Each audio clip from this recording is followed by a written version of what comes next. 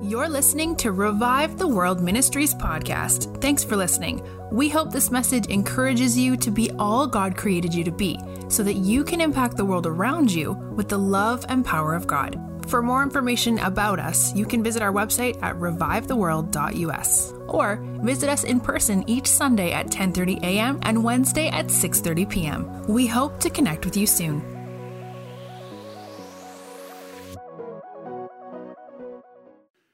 And I sure get messed up when His presence is very tangible, and I have a room full of people and people that are online that just value the presence of God, all right? We have a God that's to not only be heard about. This is not an intellectual gospel.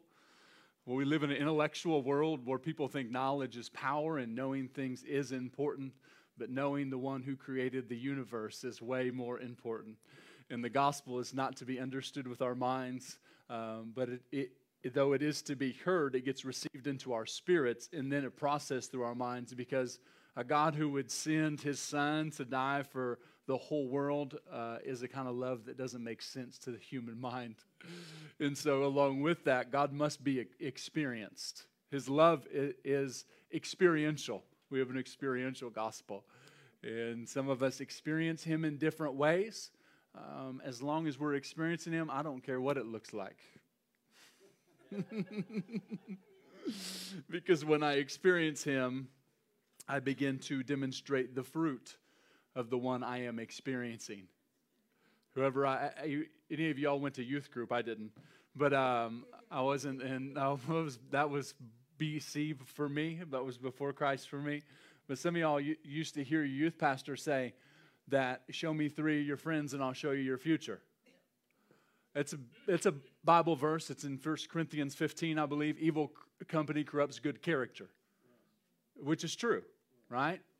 So that shows us that whoever I am hanging out with the most, I'm either impacting them or they're impacting me. There's no middle ground, right? Somebody's being impacted. Somebody's being influenced. Let me say it that way. You hang around with somebody so long, even if you hung around with somebody that was from the South, you hung out long enough. Some people it only takes a week or maybe 2 weeks, a little bit longer, and you begin to take on a different type of accent than most of us Midwesterners have, even though there's a whole bunch of hillbillies right here in the Midwest. Right, I'm with you. I grew up running hills and hollers and in creeks, and that's just that's me at heart. But I'm just telling you that. So when I'm with Him, when I'm experiencing Him, people are going to know it by the outward evidence of my life. It's just beautiful. And that's why I choose to have an encounter with God every day. The other day, I'm like, I'm going to encounter God. I can choose to encounter Him. You say, how can you choose to encounter God? I am glad you asked. It's because I know that He actually wants to. He wants to meet with me and love on me more than I want Him to. And when I have accurate theology of who God is, that He's not distant, that He's right here with me, then I know that every day I can experience His love. Sometimes when I'm trying and sometimes when I'm not. It's not the goal. The reason I don't want to just have an experience. My experience turns into a lifestyle. It's beautiful. Revival is what I'm going to continue to talk about today, and all that is a preface of the topic of revival. And before I go any further, I wanted everybody that if you have physical pain in your body, this goes for y'all online too. If you got physical pain in your body, will you raise your hand? If you're hurting like right now, you're hurting now, physical pain. There's a big group of people that are healthy. 3 of you, 4 of you. Anybody else in the room got pain in their body right now? I one time made the mistake of thinking that because the age demographic in the room is a little younger than what I am. But I remember being at a youth conference and it was youth camp, And there were like 75 high school age students. And I'm like, I got a word of knowledge on pain. And I'm like, none of these kids are going to have pain. And like 95% of those kids rose their hand. I'm like, what have y'all been doing? They had been cooped up in the house and been playing ultimate frisbee and basketball during that week. And so they were...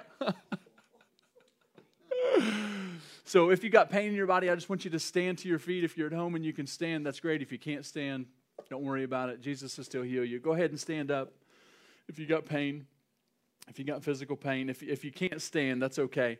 And because of not only because of the time we live in right now, most of you guys are okay with people touching you, but I want you just to lay hands on yourself. And everybody in the room, I want you to pray with me, but I felt like God wanted to demonstrate something. And so I just want you to pray for yourself. Just command the pain to leave in Jesus' name. Real simply. Yeah, thank you, Holy Spirit, for coming in this moment. Thanks for bringing healing to everybody that's online that needs it. Thank you. Yeah, thank you for healing bodies right now. Thanks for coming in with your love right now in this moment and and getting to the source of the pain. Thank you so much. Thank you. Thank you, thank you, thank you. Thanks, Jesus. All right. I want you to check it out and tell me if is it less, 50% or more better? More better. Is it better at all? Anybody? Raise your hand. Better? Better? Somewhat better? Any better? Completely better? It doesn't hurt at all? Yeah, Jesus. Thank you, Lord. All right, you can go ahead and sit down. We're going to pray for y'all one more time. How are you? Johnny, how's the pain? Same? Better? Worse? About the same? Let's pray one more time. Good? Really? Yes. Thank you, Jesus. All right, let's pray one more time. Just lay hands on yourself. Pray with me. Thanks. Yeah, we just release your peace right now, Holy Spirit. Thanks for coming as the Spirit of peace. Thanks for lifting the effects of stress right now. Thank you. Yeah, thank you for what you're doing. Thanks, Jesus. Thanks for holding them, hugging them, releasing your love into them right now in Jesus' name. Thanks for the source of the pain being healed. In Jesus' name. Thanks, Lord. If you're experiencing healing online, we want you to type it in the message box too, if you would, please. Thank you, Lord. Thanks, Jesus. Peace. All right. You feel good? You? Yes. Thanks, Jesus. A little bit better in the neck? You had neck pain too? And it's better? Yeah, it's better. Okay. Okay, awesome. Thanks, Jesus. Yay. Come on. Yes, we celebrate that. Yeah, you can clap. It's appropriate. What we celebrate, we set ourselves up to see. All right? Keep praying. We'll just keep releasing peace over you. Johnny, believe it, will just keep on, just like Jesus, keep on getting better. Thank you, Lord. I just felt like He wanted y'all to lay hands on yourself, just to show you that it's not about who's standing up in front with the mic, that every single one of you have the Spirit of God on the inside. Even every one of you are powerful. You're powerful people, right? There's been a lot of emphasis on gifts in the body of Christ, and the 1 Corinthians 12 gifts, and they're really important. And the gifts of healing are in there. Gifts are plural of healing is in that, but every believer has on the inside of them the power of God to heal. And so we want to balance the emphasis on the gifts and the fact that every person that has the Spirit of God is capable of anything that the Spirit of God wants to do in any given moment. So that you're not looking around for somebody that's gifted and you realize, oh, I'm powerful, right? I'm powerful because the greatest power in the world lives on the inside of me. Last week I talked about the power to choose. That's some serious power right there. We live in a great nation that allows us to choose. We also live in a kingdom that allows us to choose. Sometimes He directs us in the ways that we should choose, just because He's good. We choose We choose the things that are going to benefit us, and He helps us with that. And so I never want us to think for a moment that it's about one person, but it's about us. John Wimber had this saying that, and the Vineyard has kept a hold of it over the decades since, Wimber started to teach it in the 80s, is that everybody gets to play. That means that there's nobody on the bench in Christianity. I like what Todd White says, is that Christianity is a full contact sport. It's interesting saying right now in this day and age where a lot of people are a little scared about you getting that close to them, but realize this is that you don't have to be close to them. You don't have to be in the same room or even on the same continent for God to do something in somebody's life.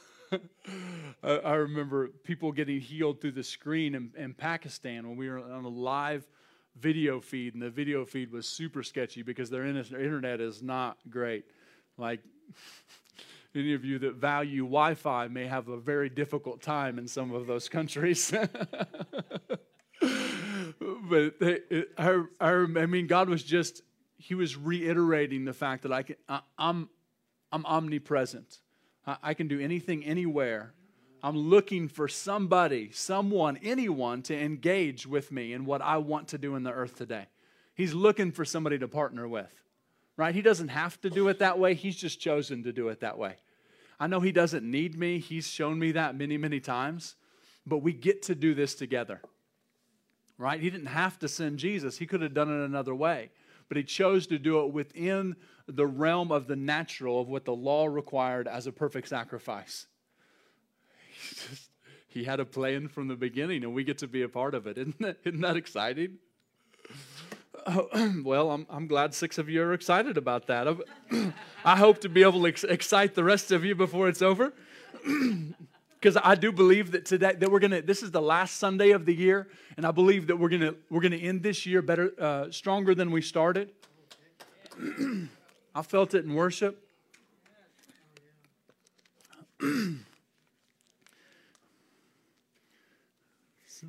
Some people have asked me the question, and I've posed the question myself before, is that how could it be raining and still people not get wet?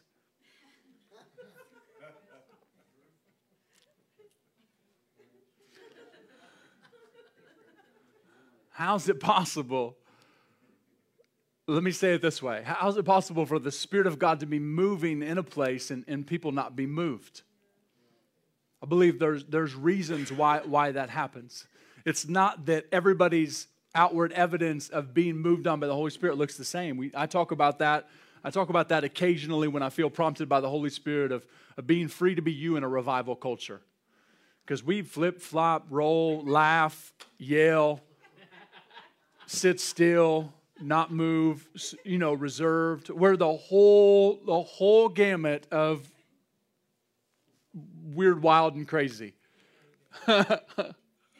But years ago, we said, God, come do whatever you want. And then He just freaked me out with what He came and did. And He's still doing it. I'm just not freaked out anymore. Doesn't mean I don't get a little uncomfortable at times. But He's God, and we just want Him to be Himself. All right? When you go to somebody's house that's hospitable, and they say, just act like this is your house. They're like, get in the fridge. People made that mistake when I was a teenager coming over there. They're like, get in the fridge. We want a couple teenage boys getting in your fridge and eating whatever they want. You be out of groceries real quick. But when they say that, they're just saying, you're free to be yourself here. Just act like it's your house. And we want Holy Spirit to be able to do that here so that it translates in my everyday life. So I say to Him, you can do whatever you want. I don't care what it looks like. I've surrendered my rights. I've checked my rights, and let you have all of those things. My will, my desires, everything. You can literally have it all, and that can be a scary thing when you don't know who He is. But the better you get to know Him, you realize that His best for me is going to be way better than mine. being willing to give up my dreams, my desires, my wants, all of that stuff. It's submitting my will to Him, and it becomes easier the more I know Him. You know, we were singing, when I lock eyes with you, I can see my reflection. When I lock eyes with you. And Jesus was reminding me is that it's time for us to live that way, with my eyes locked with His. It's a heart posture of intimacy. Practically, what's it look like? It looks like me living it daily in those alone moments with Him. And I realize that the most important place I can look is in His eyes. Because the two most important things I can know are who He is and who I am. And when I look in His eyes, I'm going to see who He is, and through that I'm going to see who I am. And I can live like that. That's exciting to me. I don't have to live focused on the things that can still mess me up at times and distract me and stress me out if I let them. It's good. And so I want to talk to you some more today about what it looks like to live a lifestyle of revival. We've for 5 weeks now, or 5 sessions now, I've talked about what revival is. And revival has been events since the day of Pentecost. Revival's been events over the course of history, and we celebrate all those events. But I personally believe that those events were never meant to stop, for one. But how does a revival never stop? It becomes a lifestyle to the people that are experiencing God in that moment. That it wasn't just good experiences, but it actually showed me the way that I was destined and created for, because every Christian was created to live a lifestyle of revival. There's one standard for Christianity. I declare there's no shame, no condemnation for anybody that's not living in this lifestyle right now, but today's going to be an invitation to us. Today's going to be an invitation, and Jesus is constantly giving us an invitation into a lifestyle that He made possible through His grace. We call it a revival culture. The culture that I carry in me will be the culture that I create around me. I can look around me and find out the culture that I have on the inside of me. If I need a measuring stick, what's around me? I can do 2 things. I can look to me and see what kind of culture is in me, what's around me, or I can begin to blame the people that are around me and say, oh, it's because of these people that my atmosphere is like this, or my house is like this, or my workplace is like this. When people don't teach me that I'm powerful, that I'm a powerful person, then I'll blame others and become a victim of them, right? And I was excellent. I excelled at being a victim. I'm telling you, whatever I've done in life, I've done it all full throttle. Like I'm living for the devil, I'm full throttle. Living for Jesus, I'm full throttle, right? All this, it's just the way I'm wired. I just, I've hated it, and now I love it. But I'm not a victim to my environment. I'm a powerful person I will create the culture around me that's in me when I know that I was created to be a thermostat and not a thermometer. That I set the atmosphere, not take the temperature of it, right? Thermometers take the temperature, right? Whatever, they're taking the temperature of that particular atmosphere, that body. A thermostat sets the temperature. And it says this is what the temperature will be. No matter whether you like it or not, no matter if you agree with it or not, if it's not your temperature preference, it just does what it's programmed to do. God is reprogramming us to be thermostats in our environment because He's teaching us that we're powerful people. The Spirit of God, the revival culture was birthed on the inside of us the moment that we said yes to Jesus. And then there's things that we learn along the way as we realize that we have the mind of Christ. And our mind begins to be transformed. We actually begin to think with that mind of Christ. We begin to see things differently as we begin to see ourselves differently through the eyes of the one that we were created to live with our eyes locked with. There's no better practice for that than worship for me. right? It's just like, just face to face with him. No agenda, just hanging out with him. Whew, my gosh, he's good. I've found out that there's things that get in the way of us living a lifestyle of revival. And I believe that the biggest obstacle to Christians is disappointments. Every single one of us have faced and will face more disappointments. I'm not prophesying bad things or declaring negative things over your life. I'm just saying that we live in a world where disappointment takes place. It will happen. I don't have to try to make it happen. It doesn't mean I'm setting myself up to do it. It doesn't mean I'm doing anything wrong. I've been going in the right direction with Jesus now for some years, and I still faced lots of disappointment. And so I want you to turn in your Bibles to 1 Kings chapter 17. 1 Kings chapter 17, I'm going to start in verse 8. I'm going to read a story about Elijah. I love the Old Testament. I love the Old Testament because it's a prophetic picture of what's to be in the new. And then I also see some of the things they did in the Old Testament, and I'm like, now we live under a better covenant than they did, and they did that.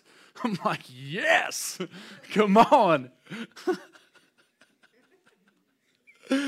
Oh, so I felt like Jesus said, as we're continuing on this series, is that we're going to get rid of disappointment to end this year so that we can start this one stronger than we did the last one. I know this year's been weird, wild, and good for some people. It's been all those for me. It may be the best year of, this may sound super weird to some of y'all, but it's been the best year of our lives, really. It's crazy. I graduated from ministry school this year in May. I got robbed out of a in-person graduation at Global, but I still got one, and it was amazing. Well, sold a house. I'd never sold a house before. I sold a lot of things in my life, but I'd never sold a house. You all immediately went into bad things. I was talking about cars, headphones, right? Furniture. Facebook Marketplace, 48 hours, our house sold. We don't take credit for that. Jesus made it possible.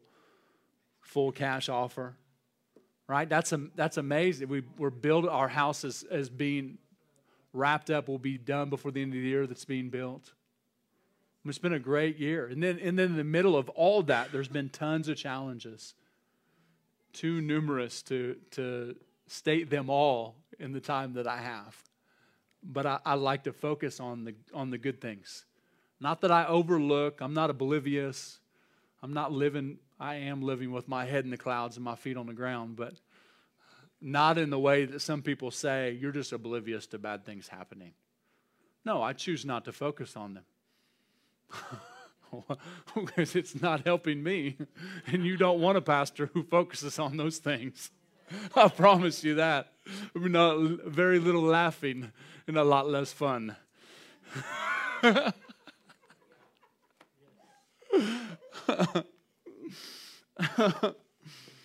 Whew, okay. Verse 8, 1 Kings 17. You guys ready to get rid of some disappointment? I got some too. Don't think because I'm laughing, there's no problems in life. 1 Kings 17, verse 8. Then the word of the Lord came to him, saying, this is Elijah, arise, go to Zarephath, which belongs to Sidon, and dwell there. See, I have commanded a widow there to provide for you. So he arose and went to Zarephath, and when he came to the gate of the city, indeed a widow was there gathering sticks.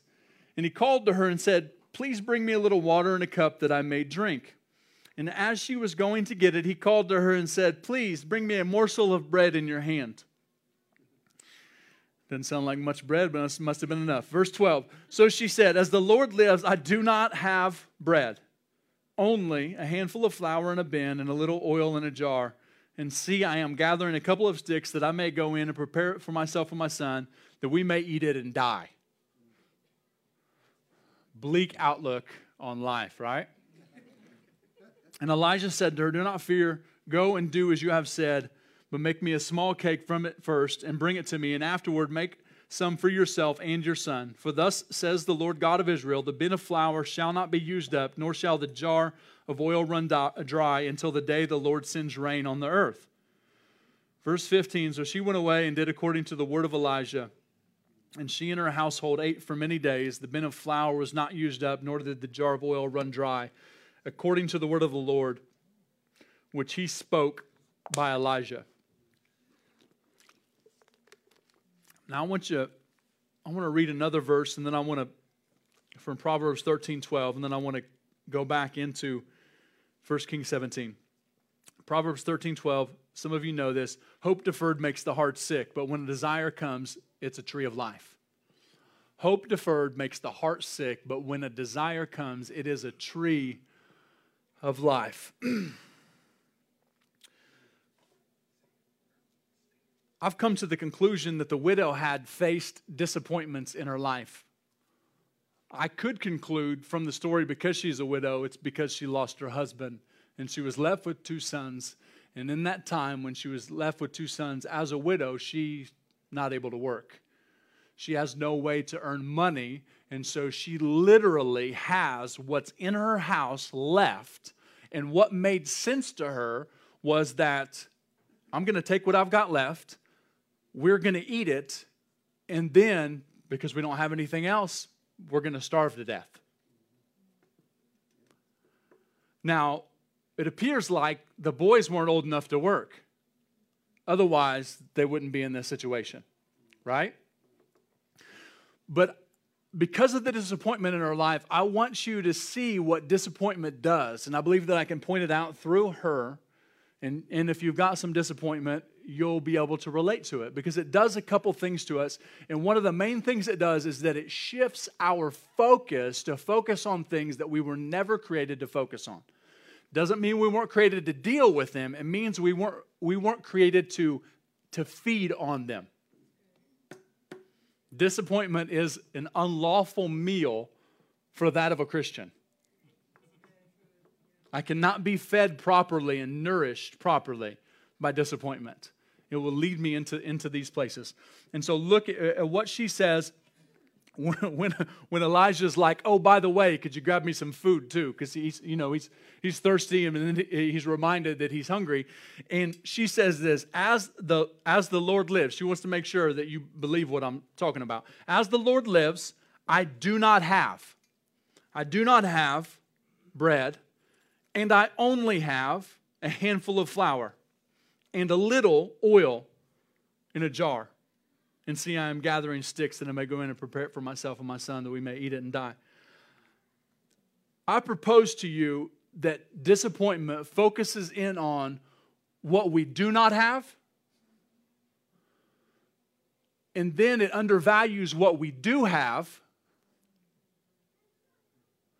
all because we have lost something or didn't get what we wanted. I believe that it undervalues what we do, because of when I focus on disappointment, it clouds my vision for the things that I currently have in my life. The people, the relationship that I have with Jesus. I don't believe it's intentional. I believe this is just what happens when I nourish myself with something I wasn't created to feast on. So she says, I don't have. Her focus is immediately, the first thing that comes to her mind is what she doesn't have. And what it does is it detaches us from faith for the future. Because she's dealing with a prophet of God. Faith for the future would have said, if he says, get it, then there must be a way. But when I focus on disappointment, what happens is my attention goes to what's in the natural. Now, for those of us that have learned to feed on the testimony of the goodness of God, once I have seen a miracle in any area of my life, even if it's me looking in the mirror in the morning and I'm still alive, that's a miracle for some of us. A financial miracle, a healing, somebody getting free, whatever it is. I actually lose the right to look through any other lens but through the lens of the testimony. It doesn't mean it's not possible for me to do, because I can't tell you how many times when we needed finances, immediately what happens? Open up my phone and look at my bank app. When I do that, that seems practical, but when it's my first thought, what happens is I'm tied to the natural world more than I am in the realm of faith. Because I know that God's my provider, and I've watched Him provide for Lindsay and I so many times, I don't have time to share all the testimonies of finances with you and provision. And so I should be looking through the lens of the testimony.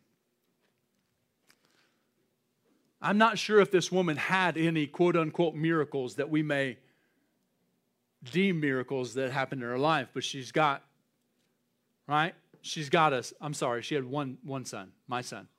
She had one son. She's got a son, which the Bible clearly states is a gift from the Lord.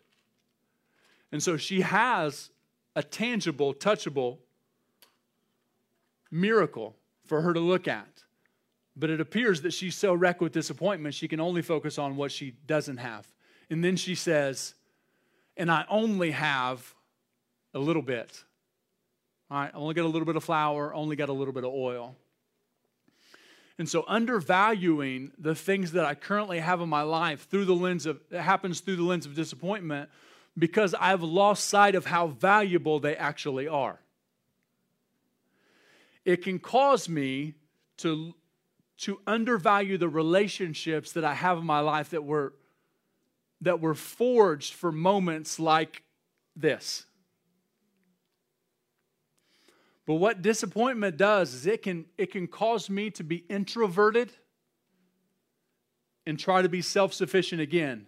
Because I think that if I've got disappointment, it could be because I've stiff-armed God now, and I say, well, God didn't do this, or God took this, or God didn't provide in this way, and my prayer didn't get answered. So what happens when my attention and my focus isn't on Him and I don't trust Him any longer? I go back to doing what carnal nature taught me to do, what the world taught me to do. Trust only me. I become selfish again, self-centered. Maybe not intentionally, but I won't. So then the relationships that I have that were meant to help me through this moment, I won't even share my stuff with them because I'm afraid. I'm afraid, and all I can see is what and what can happen is that I think that those relationships, because the other things that were supposed to help me maybe didn't seem to, then I begin to look at the relationship and say, how will that help me? How will they help me? Can't help me through this. You haven't been through. Begin the only me syndrome. Elijah had that, right? I'm the only prophet that hasn't bowed my knee to Baal. God reminded him, he's like, I've got hundreds more, by the way. So get up out of this cave and go. I love how God will not even, sometimes, have you ever said something, made a statement, you're throwing a pity party? I'm sure none of you have ever done that, but I've thrown a few. And have you ever thrown a pity party and for anybody online? And he doesn't even address the thing you were talking to him about? You're like, I've been complaining for like 15 or 20 minutes about this, and you didn't even, and he speaks something totally different to you. You know why? It's not that he doesn't care about what you're going through. He knows how to shift our focus.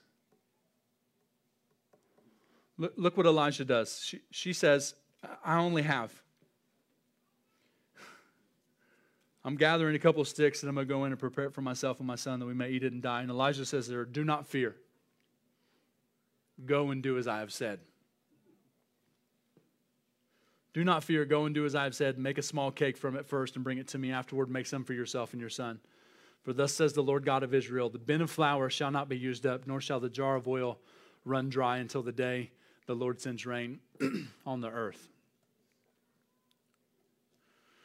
The first thing I have to face is the fear that I have that something like my disappointment will happen again. You and I weren't created to live in fear. It's why stress kills more people than anything else. Stress stems from fear. And when I live in fear, I'm constantly in this state of fight or flight. I lived like that for years as a paranoid schizophrenic. Like constantly in this state of fight or flight. I don't know what to do. Right? If you're living in a place of fear right now, it's okay. I want to offer you a solution and let you know that all of us in the room can relate, because fear is not uncommon to any person that's breathing. We've all faced it. And we'll all continue to have an opportunity to face it. But we're not going to continue to be powerless to something that's defeated at the cross. Right? Perfect love drives out fear, because fear involves torment. Fear torments us with the things that might not, maybe not, probably won't happen for you, or it's going to happen this way again. It becomes the constant expectation of bad coming my way. It's dread. All right? And so I face that when I'm in disappointment. And it's a very real place. And I know what it feels like. I mean, in a ministry where the staple of what we do is what Jesus demonstrated in the earth. And so we have many, many times attempted in good faith the works of Jesus and not had them turn out the way that we hoped. Healing, for instance, or prophecy, the prophetic, hearing God. I've missed God and on things. I remember in 2009, I was just learning to hear God, hear God's voice. We're all created to hear God's voice. And I wanted something really bad. And because I wanted it really bad, I heard according to my desire. And I thought I heard God. In my immaturity, I just thought it was God's voice, because sometimes it sounds a lot like mine. All right, just practical. And what happened is that thing that I wanted, I didn't get. And I thought that God had lied to me. Well, I was just a couple years old in Jesus, and I just didn't know any better. I didn't know that I'd heard me according to my own desire, according to what I really wanted. You ever went into prayer and you asked for an answer and there's only one answer you wanted, right? And some of you in the room, if you've done that before, you've probably heard God according to that answer. According to your own soulish, selfish, or even good-natured desire. It may have been a selfless thing. It may not have been selfish. And so I remember after that not happening, I was terrified to give prophetic words to people. I thought I couldn't hear God anymore. And I thought if anything I did hear, I was afraid to say anything, because I thought I was wrong. Back then, I didn't know how to frame a prophetic word in a healthy way either, which didn't help. But I'm just giving you an example. I know what it feels like. And so I had to work through the fear of that. Healing, not seeing somebody healed. And then the next time you go to pray for them, pray for someone else with anything. It doesn't matter if you were praying for cancer that time and this time you're praying for an ankle. That thought goes through your mind. There can be a hesitancy there because there's a fear there that says, what if it doesn't happen this time? Faith says, what if it does? Because the mindset that says, what if it doesn't happen, is about me. The mindset that says, what if it does happen, is about the person. What if I do hear God right for them? What if they do get healed? See, it's a matter of perspective. And so God wants us to get rid of the disappointments that we've had over the course of this year. I know disappointment is I know people, I talked about the blessing in my life, over our lives in the course of this year. And I could tell you testimonies for a long time of the things that God did this year for people around the world.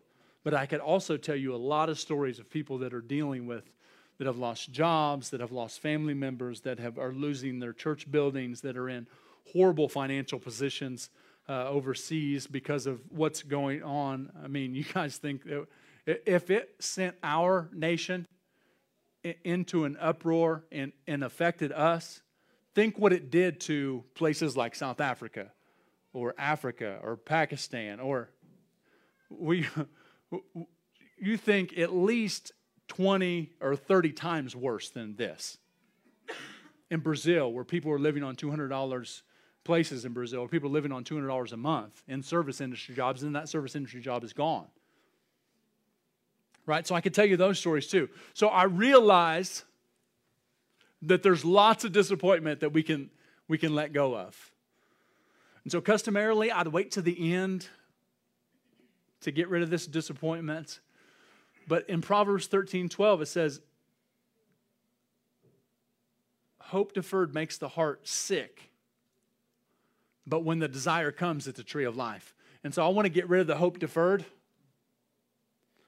the desire that didn't come. I want to get rid of that disappointment first, and then I want to talk to you for about 10 more minutes and infuse you with hope so that you can leave here not just get rid of disappointment, but actually getting jacked up on hope too.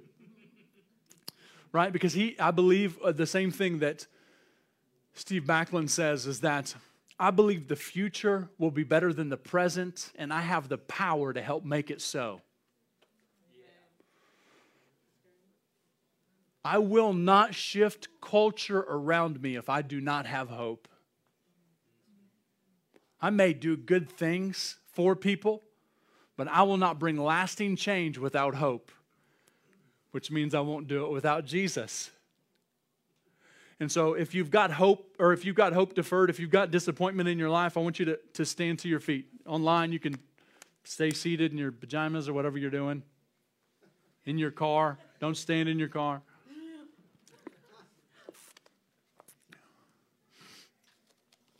Come on, I got some disappointment to get rid of too. I'm already standing, so I get away with you thinking I'm not standing for a lot of things I give altar calls for. But most all of them I am standing for.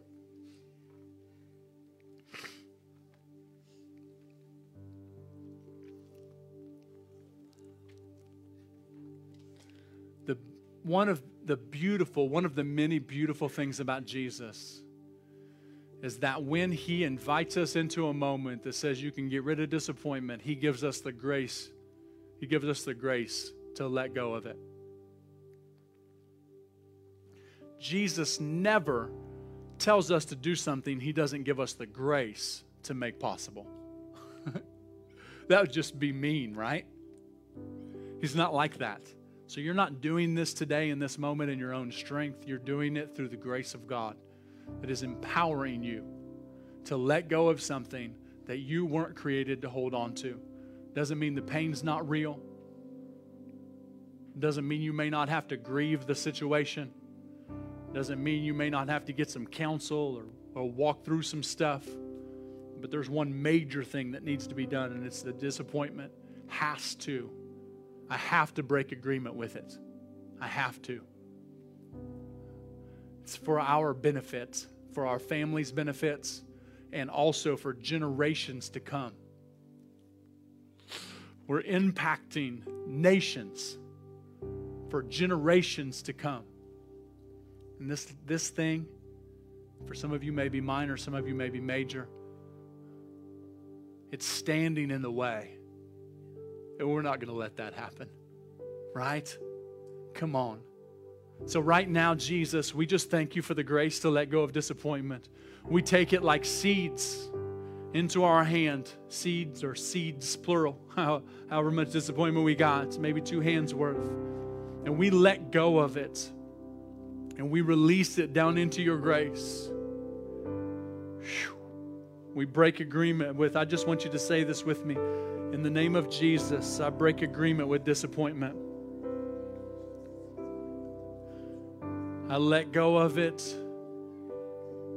And I come into agreement with the goodness of God. Thank you, Father. All right, you guys are good. So thank you, Father, right now for the peace of God coming in this moment. I thank you for love saturating every heart. I thank you for the pain being healed. I thank you for whatever disappointment caused, you crashing in with your love in this moment and bringing restoration, bringing healing, bringing hope. Yeah, let hope be ignited in this moment. The hope that was lying dormant, that wasn't able to rise because of disappointment. I thank you that disappointment will no longer stand in the way. And that if it comes again, we will know what to do with it. In Jesus' name. Thank you, Lord. You all can be seated. I'm going to ignite you with a little bit of hope, if that's okay with you. Thanks for being brave and standing up. I want to read two verses to you. I want to give you a couple declarations to make this practical. Who feels better already? Anybody feel better already? A little bit? I lived in disappointment and sometimes didn't even know it. Till the Holy Spirit brought to my attention. He's like, hey, let's do something about this. He's not worried ever. All right? But He's constantly giving us opportunity because He's good and He loves us. I'll let go of that disappointment. It brings me into a place that the revival that's inside of me can actually be ignited in an even greater way than what it was before the disappointment. See, this is the way the kingdom works. I don't go back into just the same place I was. When I choose to let go of something like this, God upgrades us. He's always right? In Isaiah 9 that we all heard during Christmas, He says, in the increase of His government, there'll be no end, right? Increase of His government and peace, there'll be no end. That shows us that God's will is always increase. That's good, isn't it? Come on. It's always increase. Doesn't matter what I feel like. Remember, your feelings don't care about your future, but they're a great indicator of what I believe. Yes. Colossians 2, verses 9 and 10 in the New Living Translation. It says, for in Christ lives all the fullness of God in a human body, and Christ lives in you. What's that mean? Come on, this is what it means. Verse 10. So you also are complete through your union with Christ, who is the head over every ruler and authority. Come on. For in Christ lives all the fullness of God in a human body. You live in Christ and Christ lives in you. Then where's the fullness at?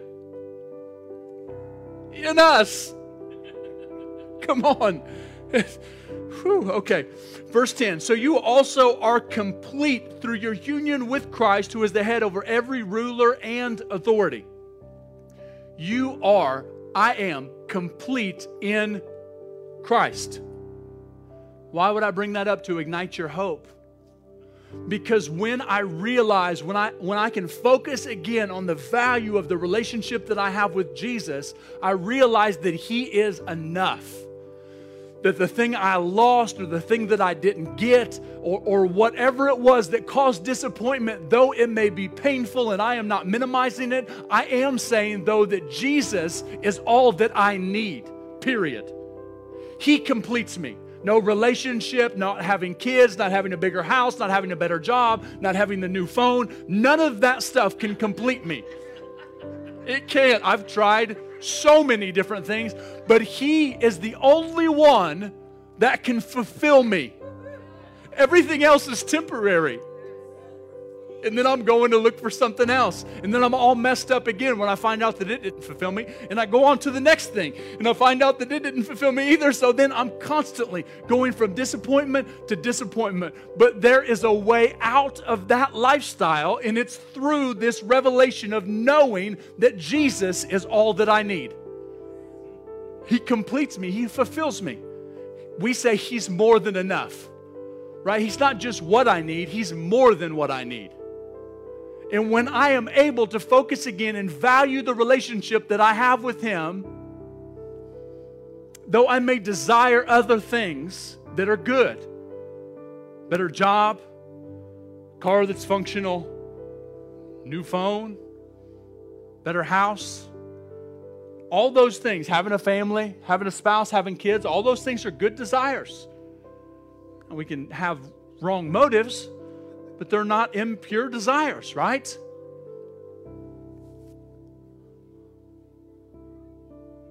When I realize that He fulfills me, all those things get put into proper perspective. And then, when I get those things, when the new car smell leaves, right? When that other smell comes when you do have the kid or kids, or when the all night, the 2, 3, 4 a.m. feedings happen, right? And you're sleep deprived, and you're like, why did I ask for this? Right? Right? When your husband or your wife, you're like, I don't even know why. We're not, when you're arguing and you're messed up, those things won't, even though they can upset me, if I allow them to, they won't wreck and ruin my day anymore. I won't be living in this constant state of emotional roller coaster because whatever that thing is externally is messing me up. And I'll be able to live in a constant state of hope because He's the God of all hope and He lives inside me. And when I can see that He completes me, my hope is not anchored in those things that I have. It's anchored behind the mercy seat in the Holy of Holies.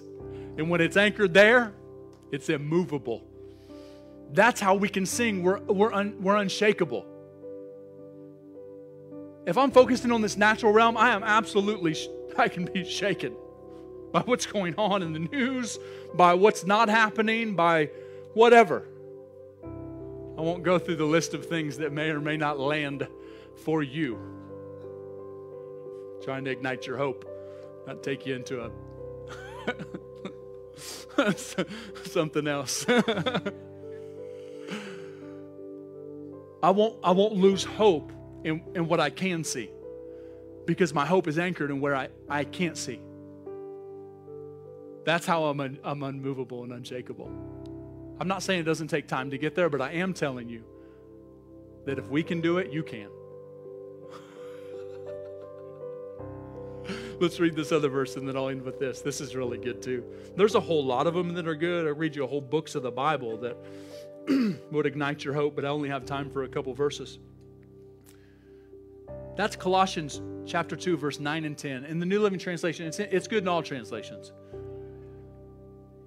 If you don't have a revelation on that, just write it down on a piece of paper. I know that seems very odd in almost 2021. Write it down on a piece of paper. Put it in your phone. Make it your screensaver. Right? Is that better? Memorize it. Meditate on it when you go to sleep at night, when you're in prayer. And then everything else that you've always thought fulfilled you or would complete you, or all those hopes and dreams that you're like the destination disease, if I just get this, I'll be okay. All that will fade away. Doesn't mean your dreams will leave. Doesn't mean your desires will leave. It means that you'll have right perspective on all of them and you won't be trying to get them. You won't be trying to get those things to fulfill you. You'll get those things to enjoy with Jesus. So meditate on Scripture. It's so powerful. It's how I transform my mind. Because there's things in our minds that oppose that, right? When the more I meditate on it, the more it becomes my reality. Romans chapter 8, verse 28. I'm going to read this out of the Passion Translation. I like it. It's been my go-to. You've probably had it said to you if you ever went through something that was horrible. I remember hearing someone say one time that God can make scars look like finely carved crystal. Only He can do that. And then, Romans 8:28 comes into the picture because it's true. So it says out of the Passion Translation in this scripture, so we are convinced that every detail of our lives is continually woven together to fit into God's perfect plan of bringing good into our lives. For we are His lovers who have been called to fulfill His designed purpose. Let's read it again. So we are convinced that every detail of our lives is continually woven together to fit into God's perfect plan of bringing good into our lives. For we are His lovers who have been called to fulfill the designed purpose.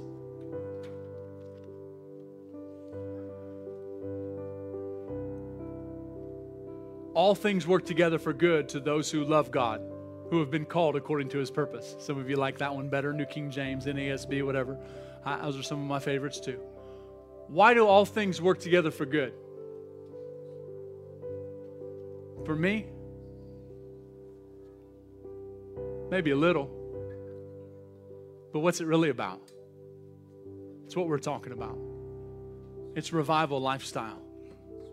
God's working all things together in your life. Whether you see it or not, God is at work constantly. It is impossible for Him to stop working.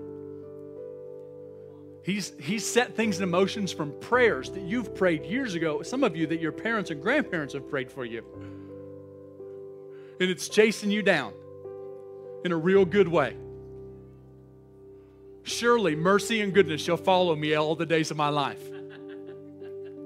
Right? If I want anybody following me, right, it's going to be goodness and mercy. He's chasing us down with His goodness. He delights in being able to show us that He's a good Father. Why? You and I were created to leave a mark on the world for Jesus. You and I were created to impact and change culture around us, from the culture of the world to kingdom culture. I love this other declaration that we've been making. My current challenges and frustrations are my training ground for the greater influence I will have in the future. You're influencers. Maybe not in the social media term of influencer. But you're an influencer. Whether you're influencing one, you're influencing thousands.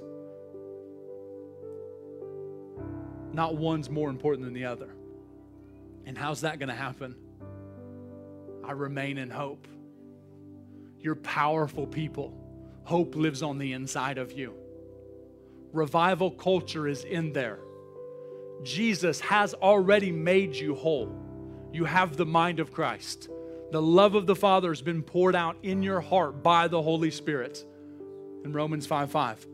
You've got the love, you've got the peace, you've got the joy that you need.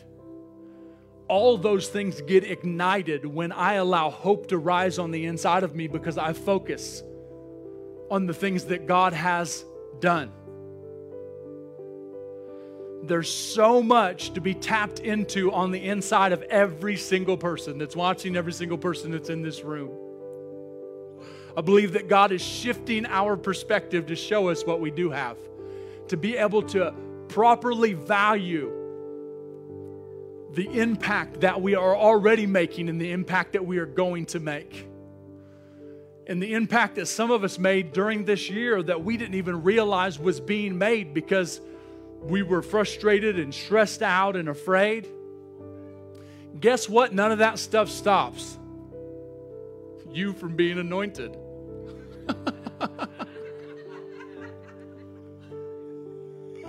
I make this declaration is that I'm anointed even when I don't feel like it. Everywhere you go, Naoma put it on Wednesday night. She was talking about the sonic boom that's released of light. Every step that a Christian takes, every time we worship, every time you open your mouth. You don't have to be talking about Jesus. When you're having normal conversation, you're releasing light. The anointing is invading the space that you're in. The presence of God is impacting people that you are around. The love of God is leaking from you everywhere that you go. It's impossible for it not to happen, right? There are things that are seemingly happening on accident through your life because you're in relationship with Jesus. Because He's already completed you. I don't have to feel like it's happened. It's happened. When I begin to believe it, I'll begin to feel like it. There's so much goodness, so much power, so much love on the inside of every single one of us that in this coming year, it would be impossible for the world not to change around us. God's igniting hope all over. I believe there's a hope revival that's happening across the earth inside of believers. That God is bringing a revival of hope. You say, what about signs, wonders, and miracles? Those things just happen when I have hope. They follow us. Come on. All right. You guys want to stand with me? I want you to make a couple declarations with me.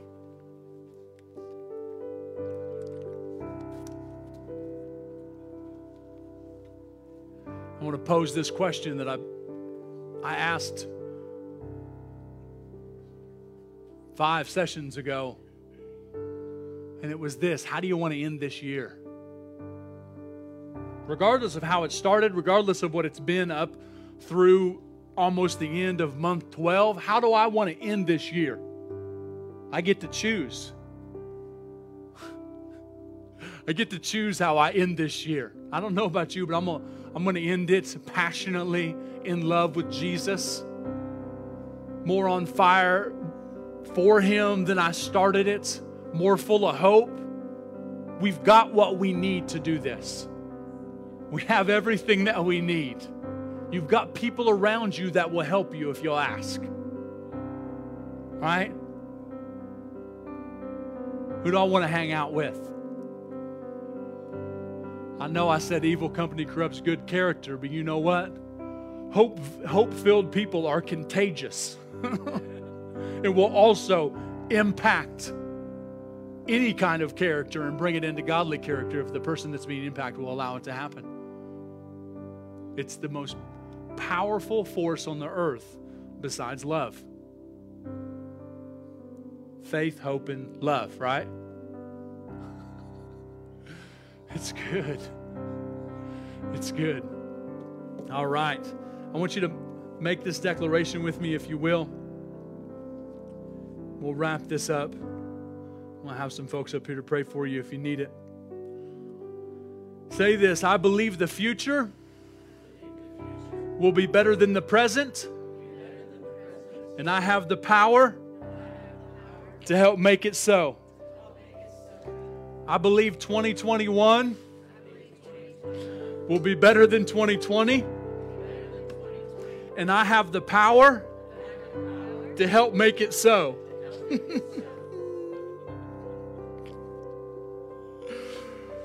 Whew. Thank you, Jesus. Father, I thank you for every person. I thank you for even the struggles, the frustrations, and the stresses that we went through this year that have been our training ground for greater influence that you have set us up for.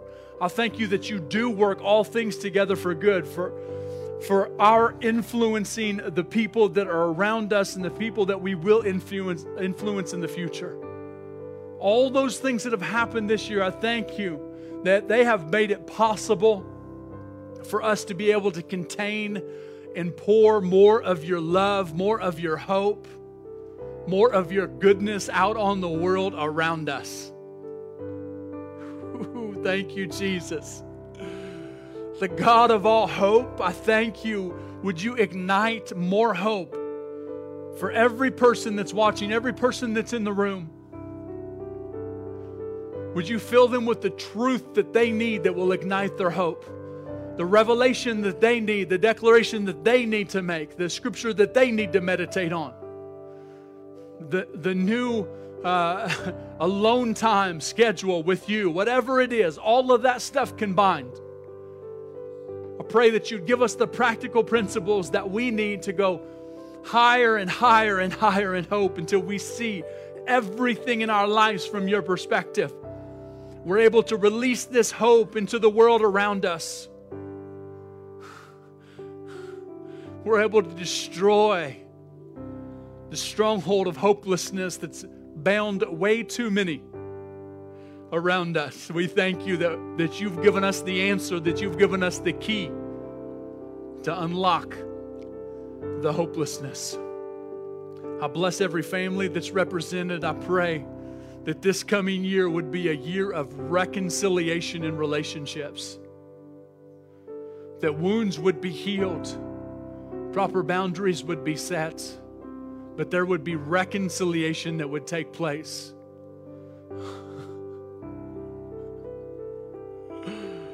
Oh, thank you, Father. I just release over Dale and Deanna right now that have come visit us, our friends from Colorado. I declare that this coming year is a year of harvest for you. That sowing and reaping and not seeing were the byproduct this year, for whatever reason, of a lot of hard work that you put in. But I feel like that the Father's faithfulness is something that you saw in ways that you'd never seen before. And because of your holding on in the midst of all of it and actually growing, I feel like you guys have grown more this year than you ever have before. I feel like that I can just feel the goodness of God radiating from you and your family. And I feel like because you've done that there's going to be an explosion. I just felt like even the sonic boom that Naomi talked about on Wednesday night at our candlelight service, I saw it radiating from your house and from your property. I felt like it was tilling soil. I felt like it was bringing. I felt like there was just this picture of perfect ground to bring about healthy crops. Now I don't know if that's literal or just figurative, but I felt like that you guys are going to get to reap the benefits of things that you have sown years for. And I felt like I could hear the Father saying, "Don't worry, don't worry." Don't worry, I've got this. I felt like it's been the theme that He's talked about this year for you. Like He just wanted to remind you that even moving forward in the goodness and increase, that He's still got you. You're still going to continue to go deep with Him. You're still going to continue to grow in Him. But now it's time for influence to increase. So we bless them, we bless their family, we bless their land, Father. We thank you for them being faithful friends from a distance. In Jesus' name. Thank you, Father. Yeah. For every person right now, Lord, online here, hope I can say this for everybody. We choose to allow you to fulfill us and complete us. We choose to allow you to. And all the things that we've been trying to fulfill ourselves with, we pray that they would take a back seat to this one truth. And that we'd end the year knowing this, that it would go down to the foundation of who we are, that we would be unmovable when it comes to this, and that our hope would be anchored there with you, the mercy seat, behind the veil, in the Holy of Holies. Thank you, Father. We just worship you. We worship you right now for no other reason than except that you're good. You're good, you're good, you're good. We worship you. In Jesus' name. And because He's an experiential God, I just want you to hold your hands out like you were receiving a gift. We call this assuming the position. Hold your hands out like you're receiving a gift, if you would. Holy Spirit, come. Holy Spirit, come. Come. Come with it. Yeah, come. Would you come upon every person with peace, with love, with joy, whatever they need, maybe a combo meal of all of the above. Yeah. Come, Lord, come, come. Thank you. Love, come.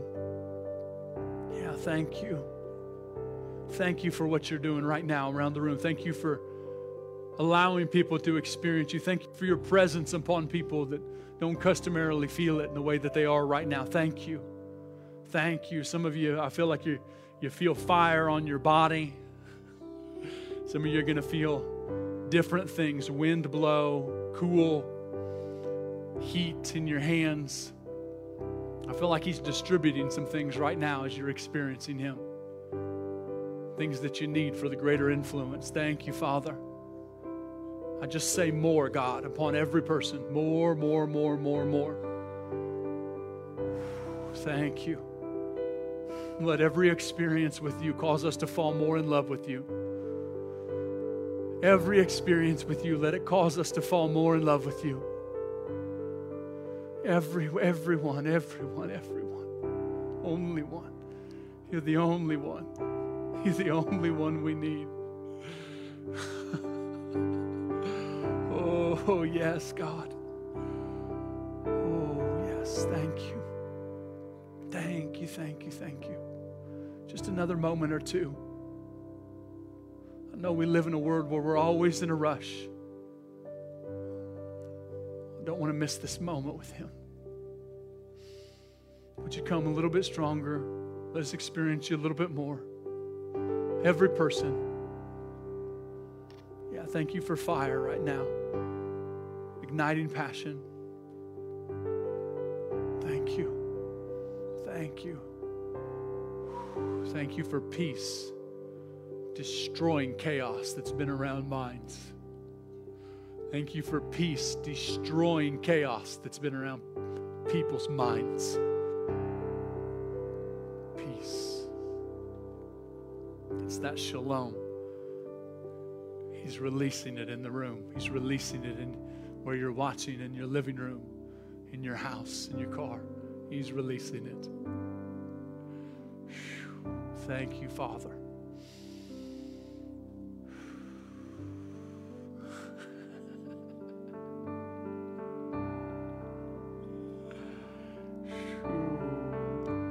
I feel like there's some situations in the room you're waiting for God to invade. I felt like I heard the Father say, ready or not, here I come. Ready or not, here I come. He's invading. He's breaking through into situations. Thank you, Father. I bless what you're doing right now. Yeah. Let it overwhelm them in the way that's good. Let your love overwhelm them. Thank you, Father. If you're feeling heat, feeling something in your body, on your hands, on your head, just want you to raise your hands up for a moment. Just raise your hands up for a moment. Thank you. And bless what you're doing, every one of them. I bless. Bless what you're doing. Thank you, Jesus. More, God. More. Thank you. Increase. Let it never stop. Let it never stop. In Jesus' name. Thank you, Father. Thank you. We're going to have prayer people up here if they're able to. If y'all can make your way. If you all can make your way up to the front. Stagger, stumble, whatever you need to do to get up here. Just glad you're here. If you guys need prayer, please, anything, don't leave before you get it. If you need prayer for somebody you know that's struggling or got any issue, you want somebody to partner with you, come on. We got people that want to pray and prophesy into your situation. Want to love on you. If you need healing, please don't leave before you get it. He's here. He wants to heal you. He absolutely wants to heal you. For you online, we bless you guys. We thank you for being faithful from a distance. We miss you. Bless every one of you and what God's doing in your families right now. We say more, God. More. Over little Levi right now, we just release healing for him in the name of Jesus. We thank you for closing the hole up in his heart. We thank you right now for full oxygen in his lungs. We thank you for perfect blood flow. We thank you, Father, for peace upon the parents and the whole family. We thank you, Father, right now. Peace. Thank you, Jesus. Yeah. Thank you for holding Levi, Jesus, and taking care of all this. In Jesus' name. Love you guys. Hope you have an amazing day.